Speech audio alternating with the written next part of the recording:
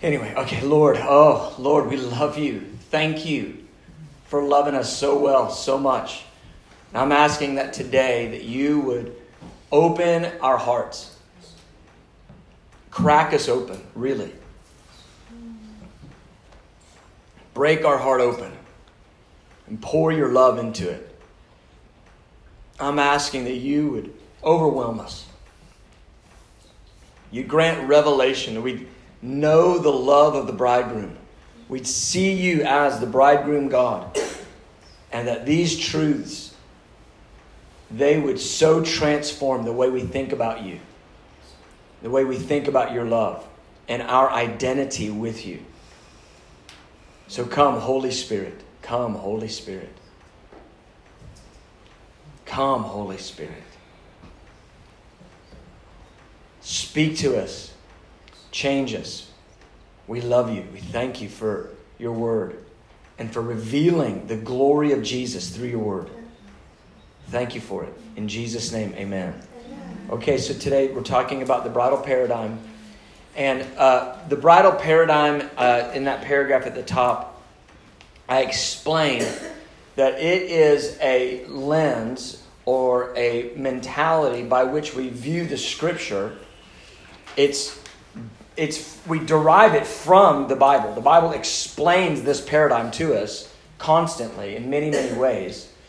Figuratively and just in a straightforward way. It actually says direct things. But then there's many, many images, many pictures of this as well. But it's a mentality by which we see the kingdom of God, and it enables us to relate to God as a bridegroom. We see him as the bridegroom, and we see ourselves as his bride. Now, obviously, that is a fully biblical, theologically sound concept. It's replete through the Scriptures. It's constant. But the term bridal paradigm, that's not a Bible term. It's a term to describe that whole mentality, that whole lens. And so from beginning to end, from Genesis through Revelation, this theme is constantly reiterated by God. He calls himself our bridegroom. He calls us his bride constantly. And so there are so many implications of that. The ripple effects of the idea that God is a bridegroom God. I mean, Isaiah 54:5, he says, your maker is your husband. The ripple effects of that truth are so shocking. And I'm telling you, this message completely reformatted my mentality of what God was like. When I began to get this message, it shifted so many of my ideas about God. Now, I know last week we talked about the father heart, and we talked about overcoming an orphan mentality and understanding God's love as a father. And that image is still 100% true. It's still legitimate. A lot of people, they think of the bridal paradigm and the father heart of God as two sides of the same coin with different impact, different ripples that come off of them. If the coin is God's love, bridal paradigm on one side, father heart on the other. But the implications, they're different when you look at it, because a father's love, it is a certain measure of love. It's a certain manner of love. There's certain things that are appropriate in a father's love. A bridegroom's love, it is a different manner of love than the father's love. You see it. It's not that God loves us differently from father to son. It's his full expression of his love, but he uses multiple figures, multiple metaphors to explain it in fullness. Does that make sense? And so when we look at the bridal paradigm, now we're finding more implications of God's love. And man, it is so powerful. And for me, which is wild, I got bridal paradigm before I got father heart. And it rocked my world. So my testimony is just simply this. I was a fiery revival preacher, repentance, holiness, living sold out for Jesus, evangelism. That's like all my main messages. I honestly thought if somebody preached the love of God or the grace of God often, they were probably weak. That's what I thought. That was the mentality I was coming from. So limited in my understanding of the Bible, my understanding of God, but really wanting to go hard for God and call others to do the same, But thinking if you spend too much time on the love of God, you're probably going to be a little bit passive. You're probably not going to be, full out for Jesus. And so I was completely shallow in my understanding of love. And in fact, there would be moments when I would teach the love of God because I knew you had to teach it, but I would think I shouldn't teach this too much because it would be just, it would just set everybody into a passivity. I couldn't have been more wrong. So what happens is I go to a conference and in the conference, it's IHOP Kansas City. It's it's 2002 to 3. So it's the second One Thing conference, and all they're talking about is the love of God. All they're talking about is intimacy with God. And literally by the third day of the conference, in my heart, I'm begging them to preach Song of Solomon. I'm just wanting them to talk about it. They hadn't even talked Song of Solomon yet. And I'm so craving this message of intimacy. I'm like, could somebody explain Song of Solomon to me? And then I remember the last day they began to break it down.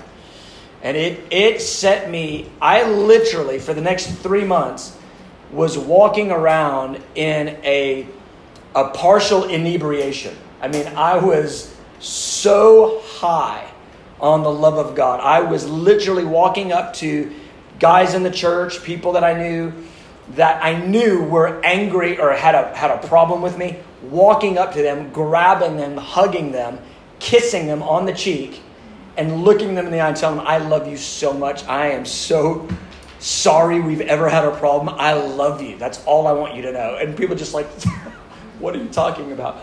I was completely overwhelmed with this idea that God is a bridegroom, passionately, fiery in love with his church, with his bride, and that's me. That's me. Now, so here's a hurdle for a lot of guys.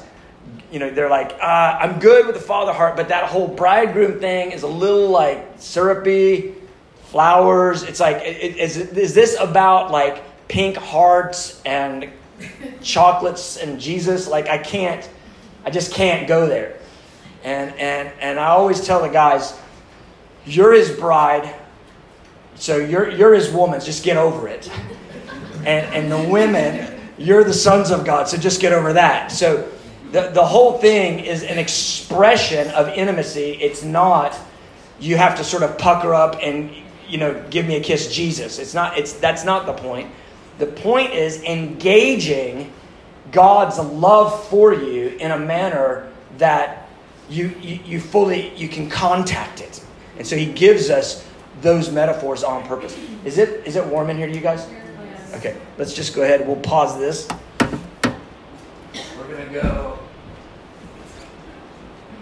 cool. Hey. What number? 74? 72? 72 takes it. All right. So, I'm so excited. All right, here we go. So this is a vantage point, it's a viewpoint, it's a paradigm, a lens, a mentality about how God relates to us as his husband. All right, so 3 symbols. Roman numeral 1, 3 symbols. You have these 3 key symbols. We see the church as a body, which the mystical understanding of us as the body of Christ is, it cannot be understated. That we are part of one another and part with Jesus. We have, in Christ, you are joined to the Lord and joined to one another. Like, we need way more teaching on that understanding. Because especially in the United States, where everybody thinks very entrepreneurially, very individually, and if it's going to be, it's up to me. They think that somehow temple means just me, and I'm going to serve God, bless God, and I don't need anyone else. And that is completely the furthest thing from the truth. We all need one another, and furthermore, we all actually impact one another's ability to move forward in God. We move together with all the saints. Those phrases are in the New Testament, that together with all the saints, that we would know the height, the width, the depth, the length. Together with all the saints. And so there's this component of body that we really, really don't get yet. We just don't get it. And so I think, anyway, I won't go much more into that, but you're the body of Christ, members individually. So that's a major motif that we see in the New Testament. We need much more teaching on it. Family. Ephesians 3:15, who the whole family in heaven and earth is named. And that's what we were talking about last week. Father heart and us as brothers and sisters. That's a critical understanding. And then thirdly, bride. Okay. Now these aren't the only ones. There's other ones, but these are the three that are the most emphasized. Now let's look at this Ephesians 5. Let's just read through this carefully, and let's allow this to open our heart a little bit. So Paul, to the Ephesian church, giving insight into how husbands and wives are supposed to relate in marriage. Husbands, love your wives just as Christ also loved the church and gave himself for her, that he might sanctify and cleanse her with the washing of water by the word, that he might present her to himself a glorious church, not having spot or wrinkle or any such thing, but that she should be holy and without blemish. So husbands ought to love their own wives as their own bodies. He who loves his wife loves himself, for no one ever hated his own flesh, but nourishes and cherishes it. Here's the phrase: just as the Lord does the church. So everything that Paul is telling husbands to do, he's telling us this is how Jesus relates to us. He loved the church, gave himself for the church, to sanctify the church, to cleanse the church, to present the church to himself glorious, without any spot, that we would be holy, without blemish. That whole thing is Jesus' activity and how he relates to us. But this phrase, nourishes and cherishes it, just as his own flesh. Jesus, he's looking at you right now, and he's thinking, I want to help you grow. I want to nourish you. And the reason why is because I cherish you. I cherish you. I adore you. You are so important to me. I am so interested in you. It breaks my heart when believers think that Jesus is somehow overlooking them, somehow leaving them, somehow not listening or not answering. They imagine him to be rejecting them. And I'm like, no, that couldn't be further from the truth. He is cherishing you. He adores you. And his whole desire is to see you grow in love. That's his mentality towards you. He wants to see you grow in maturity. He wants to see you grow in love.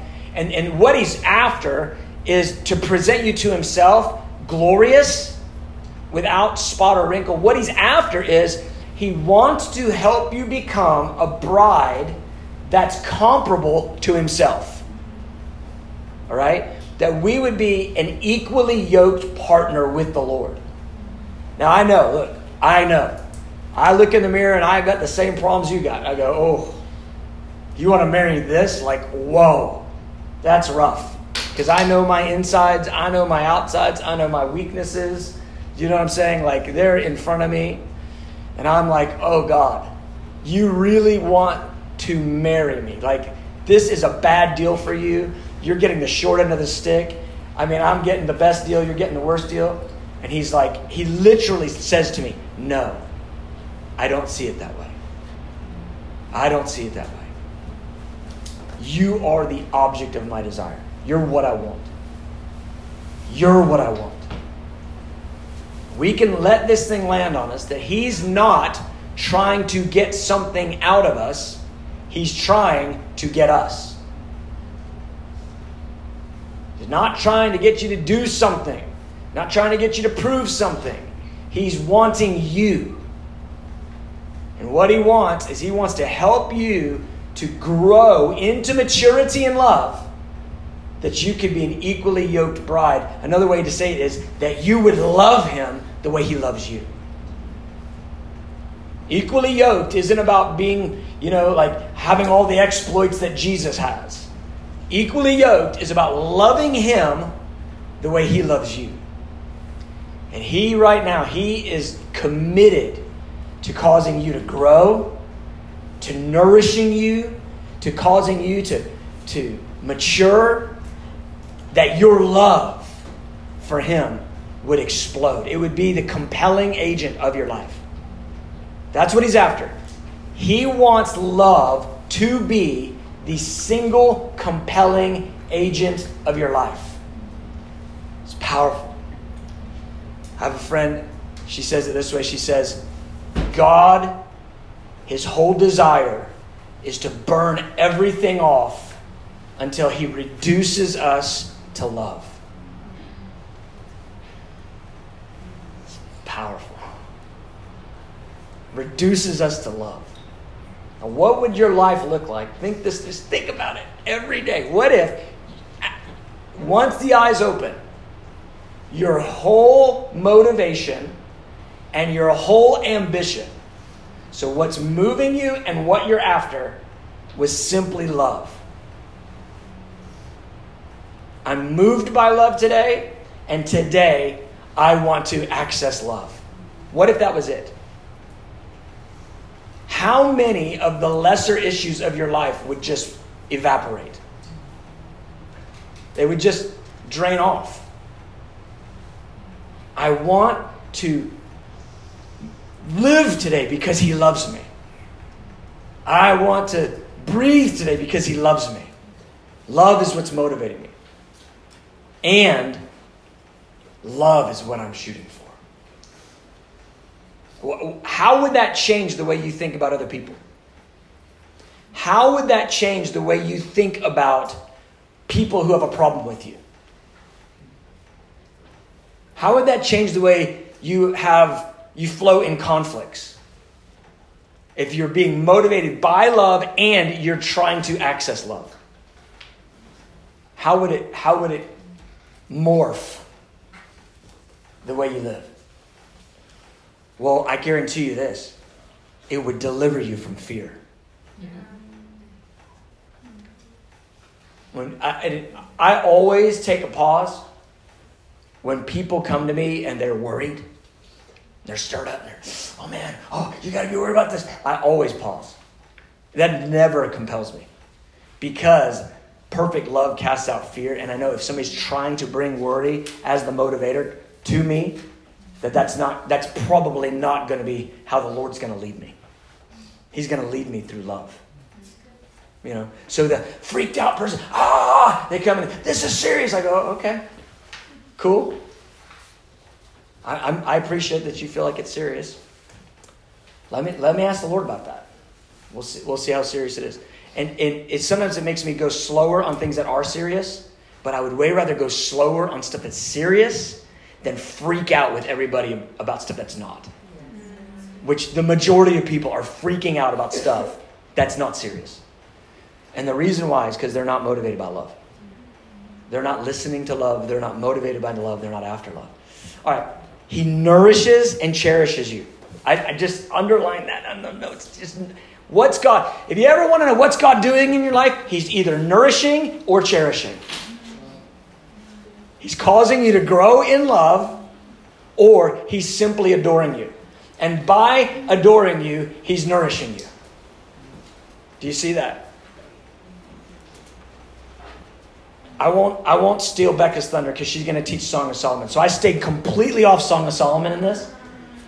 But every time in the Song of Solomon that the bridegroom addresses the Shulamite, the maiden, every time he says either you look good or I like you, or he says you look good and I like you. Every time. That's so awesome. Because you know what I know? When even when she's in the middle of her darkness, even when her stuff is getting called out, he says, my beloved. And then he speaks to her. You are beautiful. He'll say, you are all fair. You look good. You are all fair, my beloved. And then often he says, you're faithful. You have dove's eyes. When she's not faithful, and in her ugly state of being burned out and her lack of faithfulness, he speaks to the budding issues of love in her heart. And he says this. He goes, I know there's weakness there, but let me nourish you. You look good to me. I like you so much. You're faithful to me. And she goes, how could it be that I'm faithful to you? I've got these dark areas. She calls them shadows. Let the shadows flee away. She calls them shadows. I've got these gray areas, these dark areas. She goes, I'm dark. And he goes, no. You've dove's eyes. And she goes, how could you say that about me? He goes, because even though your love is small, it's real. Oh, guys, this is the big one. This is the one that changed my life. If I went out here in this woods and I found us a small pine tree, like yay high, just skinny little twig of a trunk and 2 sprigs coming off of it. Okay? And I said, that is not a pine. Because it's not a pine until it's big and tall like these others. And I go, that's not a pine. You would all look at me and go, I think it kind of is a pine. It's just a small pine. And I'd go, no. It's got to be mature to be a pine. It's got to be 100 feet tall to be a real pine. You'd all go, pretty sure that came from a pine cone. That's a pine. It's got 2 little sprigs. Those are pine needles. That's a pine. If I sat there and continued to hammer that it's not a pine, everyone in this place would be like, no, that's clearly a pine. Here's the point. Even though it's tiny, it's still a pine. And even though your love is immature, God says it's real. It's faithful.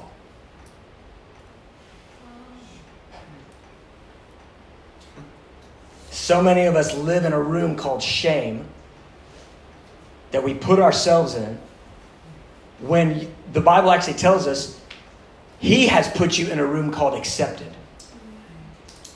And we live in a room called shame because we're not yet what we think we're supposed to be. Did you hear me?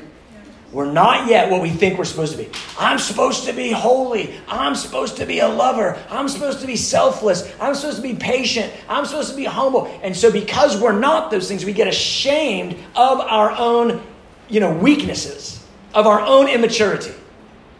And when we do that, when we get ashamed of our own immaturity, we put ourselves in this room called shame. Rejected from the beloved. That's what shame is.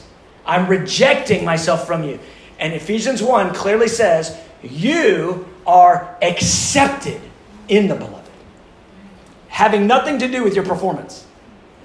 And this is the mentality of the bridegroom God. He says, though your love is small and though it's weak, it is real to me. Your love is real.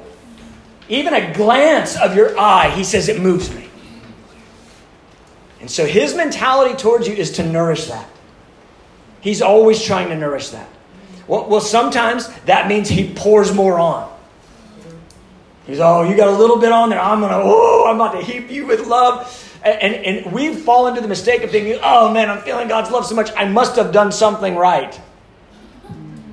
He goes, actually, you're just a little bitty lover. I want to make you a big lover. I'm going to pour more love on you. And here's what happens. We love him because he first loved us. So he's calling love out of us by pouring love on us.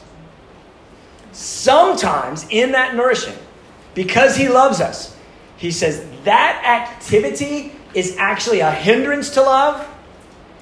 And so I am addressing this activity. He corrects us. Why? Because he's trying to get love to grow. Listen to me very, very carefully. God wants one thing from you. You. What do I mean by that? He wants your love. That's it. Everything else is just minor details, I promise. He's nourishing you. He's cherishing you. You know, Hebrews says that Jesus is not ashamed to be called our brother. He's not ashamed of you. He's not ashamed of you. It's beautiful. He cherishes you.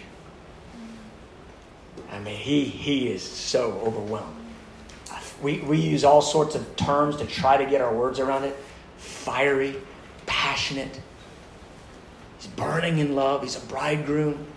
We use all these terminologies to try to, animate this concept of who he is as a bridegroom. So, verse 32 there in Ephesians 5. Verse 31. This is a shock of all creation. This is a crazy, crazy shock ever. Look, for this reason, a man shall leave his father and mother and be joined to his wife. For what reason? For what reason? Because Christ loved the church. Because Christ loves people, God creates the institution of marriage. Just follow this. God didn't put Adam and Eve together and go, wow, they like each other. That's so cool. I'm going to say that I'm like Adam. I'm going to be a bridegroom. That's what I'll do. Clearly not. No, for this reason, because God loves people, the whole thing, the whole institution of marriage is set up to testify of God's love for us. He creates marriage to testify of himself. It's so beautiful. That's why God hates divorce. Because it is an assault on the knowledge of him. He creates marriage to, proclaim the knowledge of him. This idea, this man and woman, they're fully given to one another. They're completely vulnerable, completely open, honest, caring, preferring. This whole idea, romantic, just so in love. That has always been about telling us about what Jesus is like about you. For this reason, a man shall leave his father and mother and be joined to his wife. The two shall become one. So that oneness in marriage speaks of the oneness 1 Corinthians 6 talks about that we have in Christ. Somebody find that verse. I think it's 1 Corinthians 6, 18. Somebody look it up for me. But that oneness that he gives to humans, it's a testimony of the oneness we have with him. Is that the right one, Steph? It's 1 Corinthians 6. Maybe it's second. Joined to the Lord. Not know that he Yeah. is joined To the Lord. That is one body with her. And he is joined to the Lord as one spirit with him. Yeah, but he who is joined, it's verse 17, but he who is joined to the Lord is one spirit. 1 Corinthians 6:17. He who is joined to the Lord is one spirit with him. Is that still hot in here? Yes. All right, I'm going to knock it down.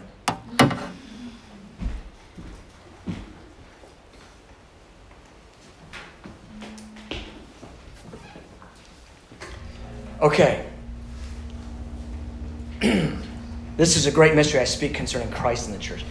That Ephesians 5, here's the miracle of Ephesians 5. That teaching that Paul does in Ephesians 5, he makes it absolutely, completely clear that marriage is a testimony of Jesus and his love for us. And so if you're a single girl in here, let me just give you just a word. You're a single girl in here. If the dude doesn't know the bridal paradigm, I'm not saying he's got to be able to give a theological treatise on it. But if he doesn't know it, send him to go do some homework before you ever get connected with that guy. Because his job as a husband is to love you as Christ loves the church. And if he doesn't know how Jesus loves him as the bride, he will not know how to love you as his bride. So this is always my word to single girls. Send that dude packing. Give him my 8 podcasts on Song of Solomon, my other 15 on Bridal Paradigm. Make that guy do like book reports on that stuff, and then let's then say, okay, then maybe we'll go on a date. Maybe. What do you think about Jesus' love for you? If he can't access that, I'm telling you, you'll save yourself a world of hurt if this guy will get this down. And now I'm not saying you can't be married to a dude that didn't know the bridal paradigm. I was married for 10 years before I didn't know the bridal paradigm. My wife is a saint. Because at that point, I knew God loved me, but I didn't know it. You know what I'm saying? I knew God had love and that he was love and he had love for me, but I wasn't accessing the love of God as the compelling agent of my life. And so about the time, and listen, we went to marriage retreats every single year and received at least 4 weeks of teaching, pulpit teaching on marriage, some years as many as 8 weeks of teaching just on marriage. Every single year, and we did a 1 weekend retreat for marriage every year for 10 years. And nothing touched and changed our marriage like me getting the bridal paradigm. That's why I say that so strong. Once I began to get the bridal paradigm, something unlocked in my understanding of who she was to me, who I was to him. It all shifted. And really, there's several big hurdles, but the biggest one was I got the revelation that he enjoys me in my weaknesses. And so as a husband, I look at my wife and whereas for 10 years, I'm like, you need to get better at that. Once this hits me, I'm like, you are so cute in that. That little thing that you do, that's so cute. She's like, you used to be frustrated by this. I go, I know, but I like you either way. Like, I like you either way. So I just like you. And it wasn't about, I need to fix that issue. It was just like, I want to pour love on you and accept you regardless of whatever I think is, needs to be strengthened. Half the stuff didn't need to be strengthened. The other half began to melt away as I just continued to love. Come on. Now I'm telling you that I didn't get that from a marriage conference. I got that from the revelation of his love for me. Am I perfect in that? No, I'm not perfect in that. But I'm so much better than I used to be. 27 years in, you get in a good rhythm. I'll just brag. Can I just brag, a little spiritual brag? Going to bed last night, put our head on the pillow. We say the same thing every night. I love you, good night. Every night, we say the same thing for 27 years. I love you, babe. I love you too. Good night, babe. Good night. Every single night. And that's just our little way to say, stop talking. But it affirms us with one another every single night. But last night, my wife, her parting words were, we haven't gotten in a fight in so long, I can't remember the last one we got into. That was like money. That was like gold. I'm not as much of a jerk as I used to be. Praise God. So special. So special. But that didn't come because I'm awesome. That didn't come from a marriage conference. That didn't come from 3 steps. That came from me sitting under this faucet of knowing that he loves me in my weakness, that he is radical in love for me. His eyes are burning with fire for me. Even in my immaturity, he says my love is real. Even though my love is weak, even though I'm dark, even though I make mistakes, he is radical in love for me. That revelation, when that connected inside, it shifted my whole marriage. All right. 2, energized by passion. I could say so much on that. Wherever you go after this place, wherever you go, if it's here or somewhere else, get with a leader that loves his wife, if it's a man, that loves his wife as Christ loves the church. Like, just find that person. Just yoke yourself to that person, because then he'll love the church as Christ loves the church. All right. Energized by passion. So this is about motivation. And I just use that word energized. You could use whatever. Might, you want to be biblical, use might in the inner man. Power of the Holy Spirit. Whatever term you want to use. I just use energy just because people get it. Like, I'm full of energy. I'm full of life.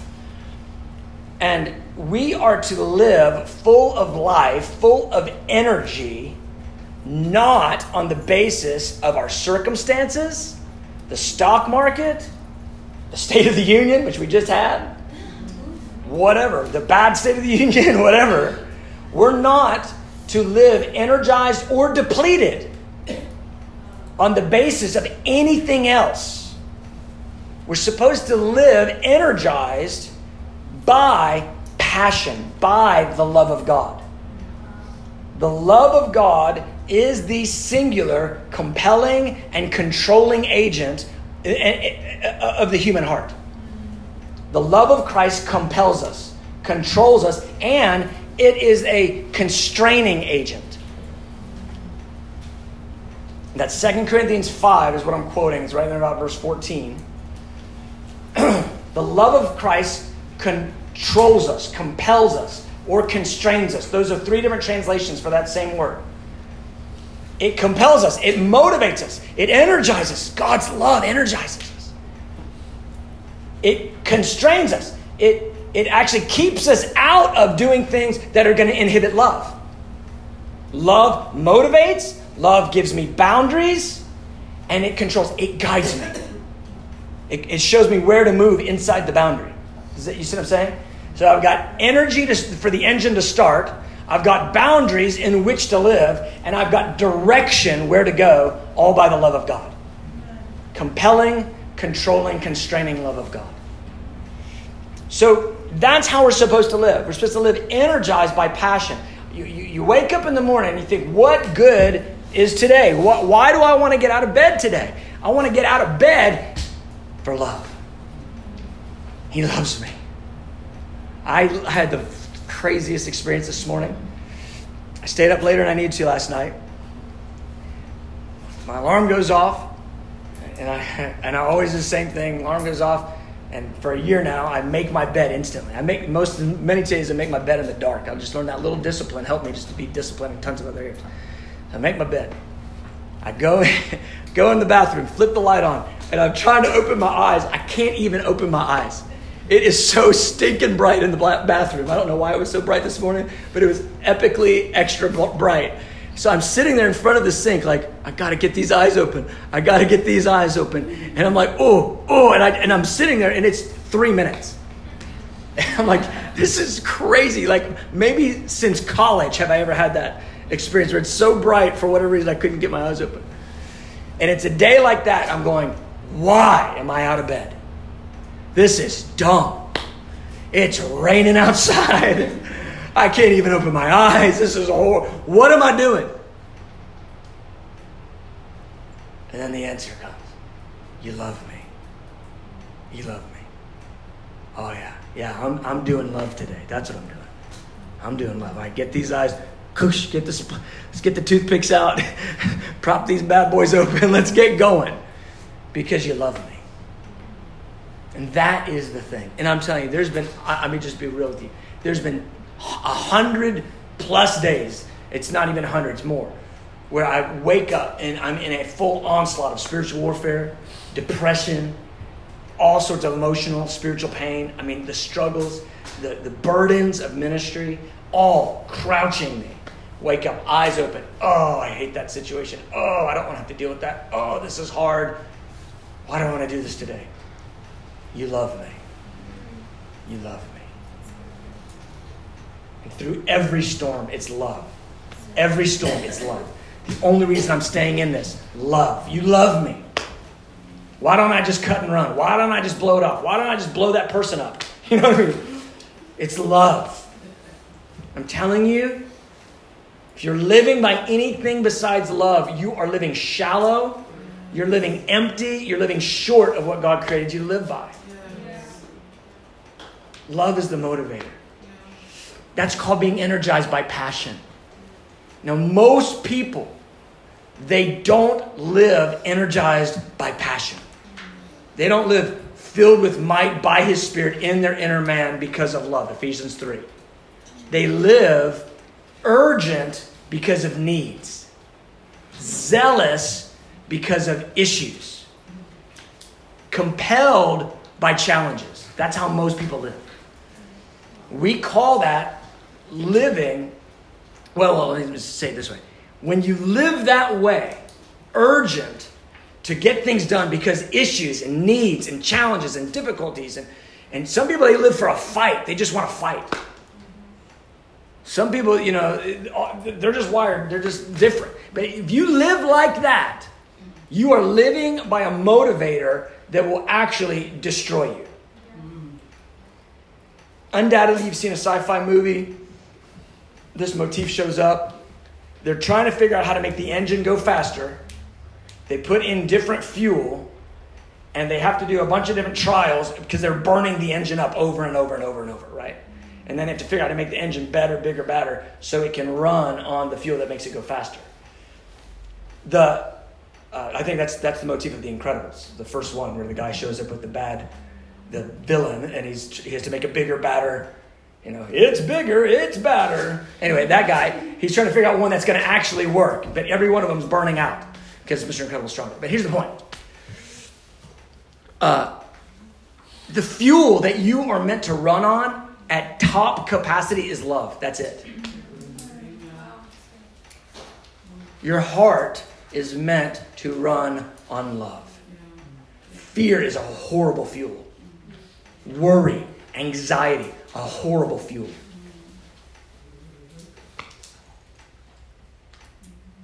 Pain. If it moves you into love, it can be okay. Fear is the worst one. Most people's underlying motivation is fear. They're afraid. Something's got them. Something is compelling them. Even passivity can be a result of a fear motivation. I don't want to because what if I did? You're made to run on love. So urgency oftentimes will cause people to go to action, and they will be zealous. But here's the thing. Zeal by itself will consume you. Zeal will ultimately burn you out. It won't sustain you. Here's a typical experience of someone who is motivated by zeal. They have these massive, big mountaintop experiences, and then they have big valley experiences. Fired up, going for God, and crash. How do I know that? Because I lived like that for a good 10 years of my ministry. I would have big mountaintops with the Lord and giant valleys. And it was wild because I could tell you almost, looking back on it, I can see the valleys almost constantly happening right after. And I can tell you when the mountaintop's looking back, I can say that's when the mountaintop hit, that's when the valley hit. I would hit a top, boom, valley, top, valley. Why? Because for me, the reward was something I was attaining in ministry. The reward wasn't something I was carrying on the inside. So good. And the reward that you and I get to carry is the affections of God. The fiery eyes of Jesus looking at us with a smile on his face. That's the reward. He's smiling at us, loving us. If I'm moved only by urgency, I will burn out. If I'm compelled by passion, his passion for me, I will be sustained, even through big mountains and valleys. It doesn't matter how many people are coming to the house of prayer. It doesn't matter how many are showing our services, how many are whatever, watching our live stream or following me on TikTok. None of that matters. What matters is he loves me. He loves me.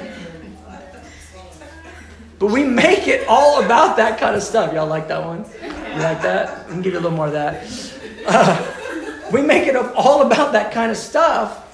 And that stuff is not legit. It's not real. And I mean, wild that our whole, like so many people today are compelled by the number of likes they got. That's really rough. So here's what happens with people when they don't have a revelation of the love of God, which remember the first commandment is love God with all your heart, mind, soul, and strength. And we'll talk about that in a second. The second commandment is love your neighbor as yourself. He says the second is like the first. It comes out of the first.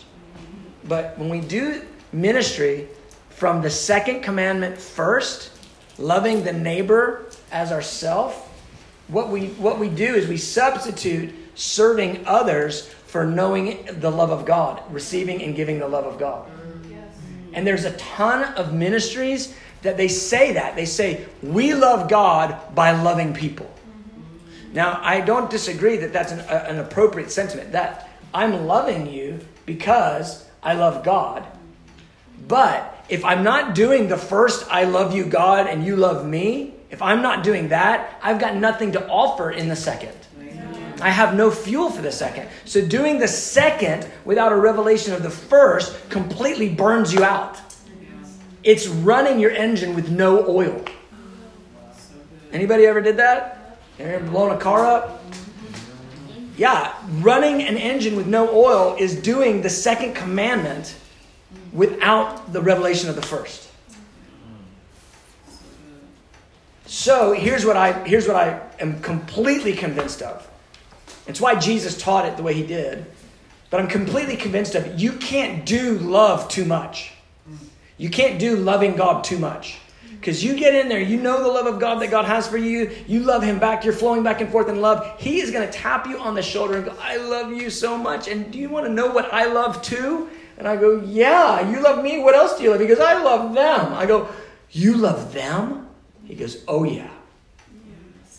Done deal. I will happily tell them how much you love them. This is not even a question because you love me so much. I used to tell people if they didn't go evangelize, their blood would be on your hands.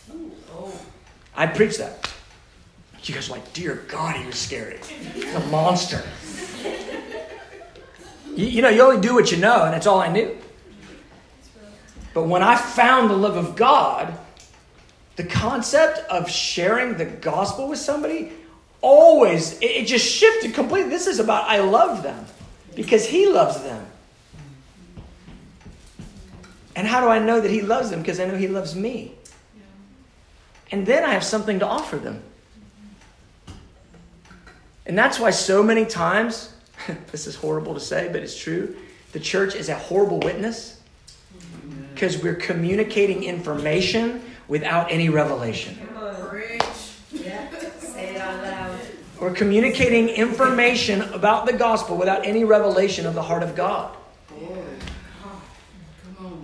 And it's because we didn't do the first commandment. We didn't love God with all of our heart, mind, soul, and strength. So if you ever found yourself burned out and bruised in ministry, it's likely that you were doing things from a second commandment first place. And God calls us to put the first commandment in first place and then do the second from that place. Song of Solomon 1:6, perfect example. Look at what she says. She says, I tried to stay off of it, but I didn't. Do not look upon me because I am dark. In other words, I'm burned out. The sun has tanned me. My mother's sons were angry with me. They made me the keeper of the vineyards, but my own vineyard I have not kept.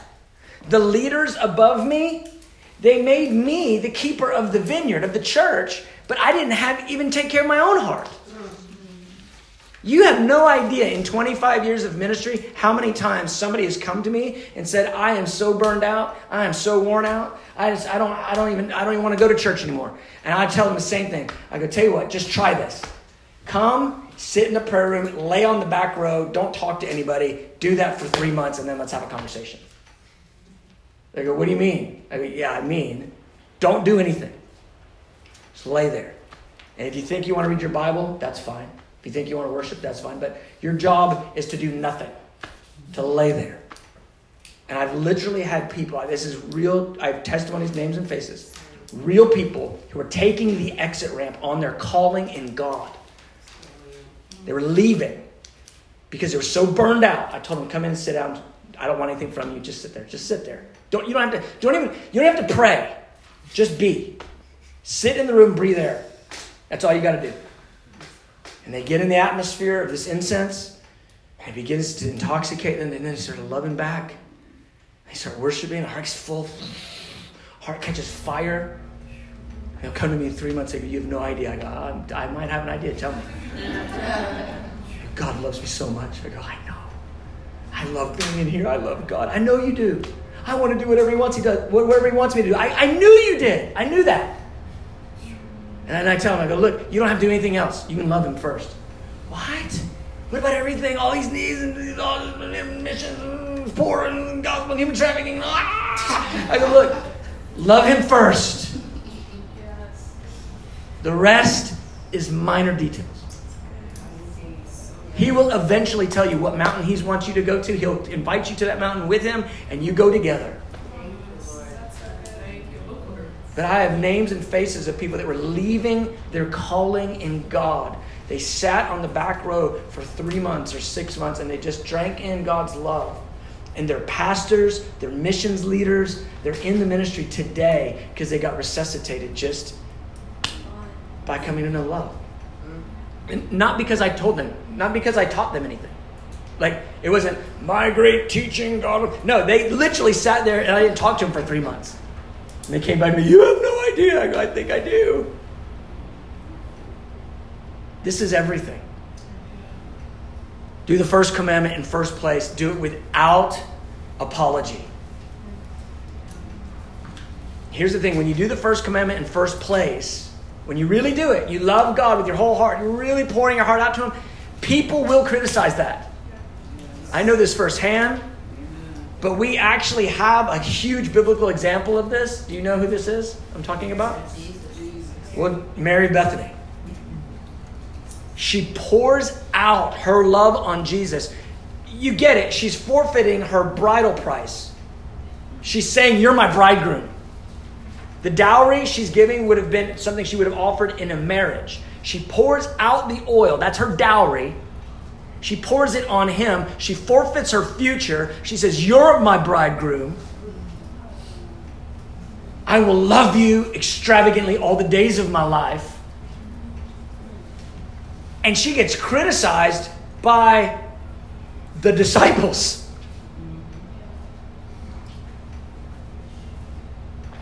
And what's interesting, I was just rereading the story again this morning, just this idea that Jesus actually lets the criticisms come. You know what I mean? Like, it would have been very easy for Jesus as she's pouring out. He kind of, Jesus is pretty prophetic. He could have, it's bad in here. Hey, before you guys say something stupid right now that's going to be recorded in the Bible forever, just shut up. Like, he could have totally done that.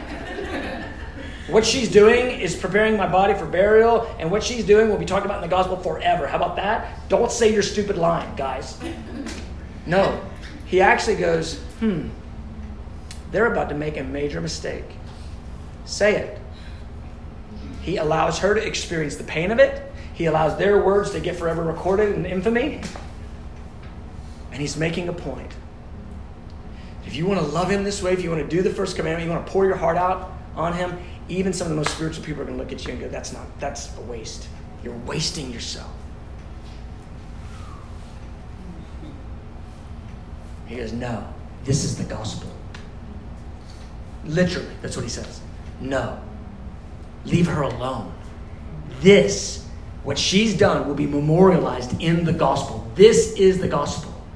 And beloved, that's the gospel story, that we are romanced by God to the extent that we pour our whole lives out on him. We give him everything. We give him our love. We give him our future. We give him our decisions. We give him our shame. We give him our embarrassment. We give him everything that we have. You get it all, Jesus, because I love you. I know you love me. I love you. That's it.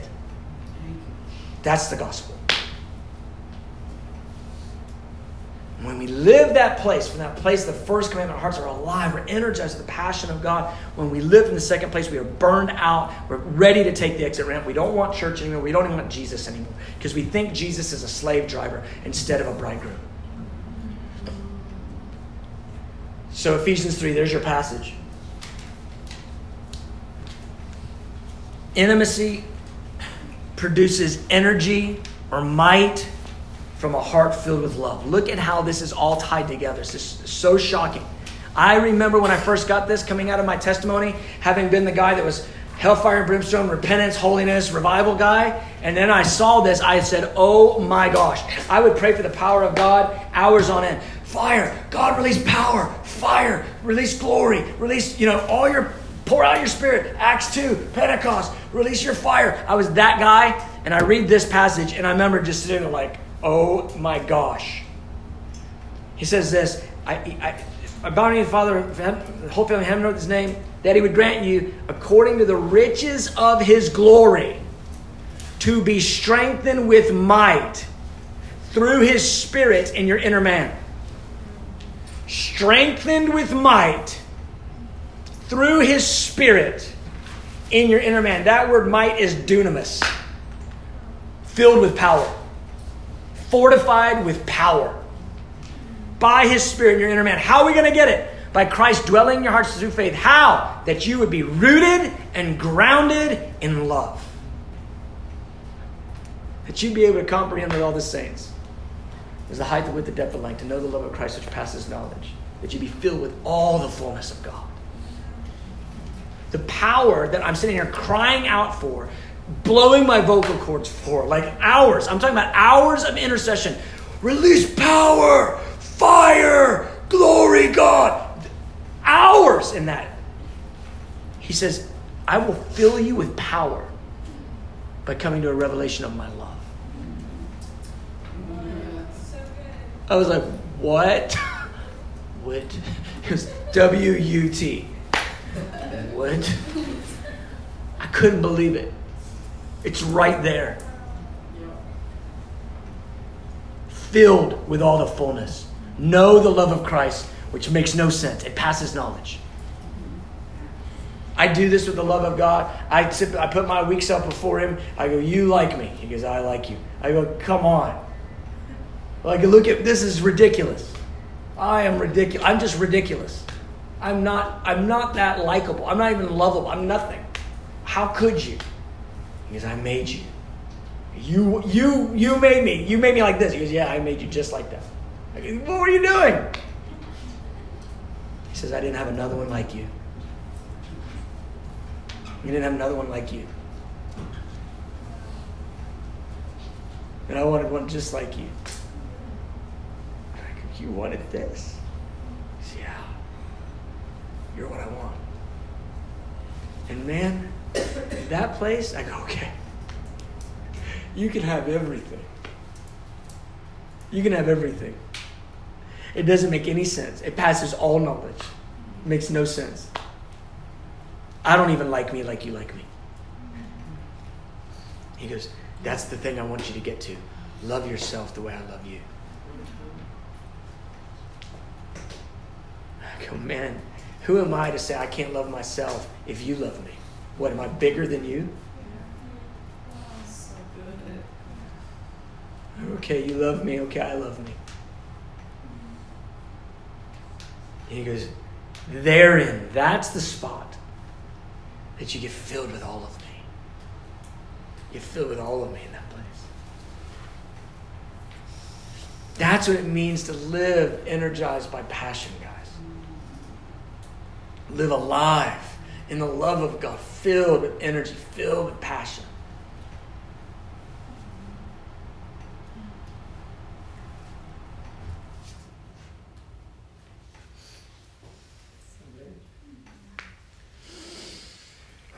Arebashete.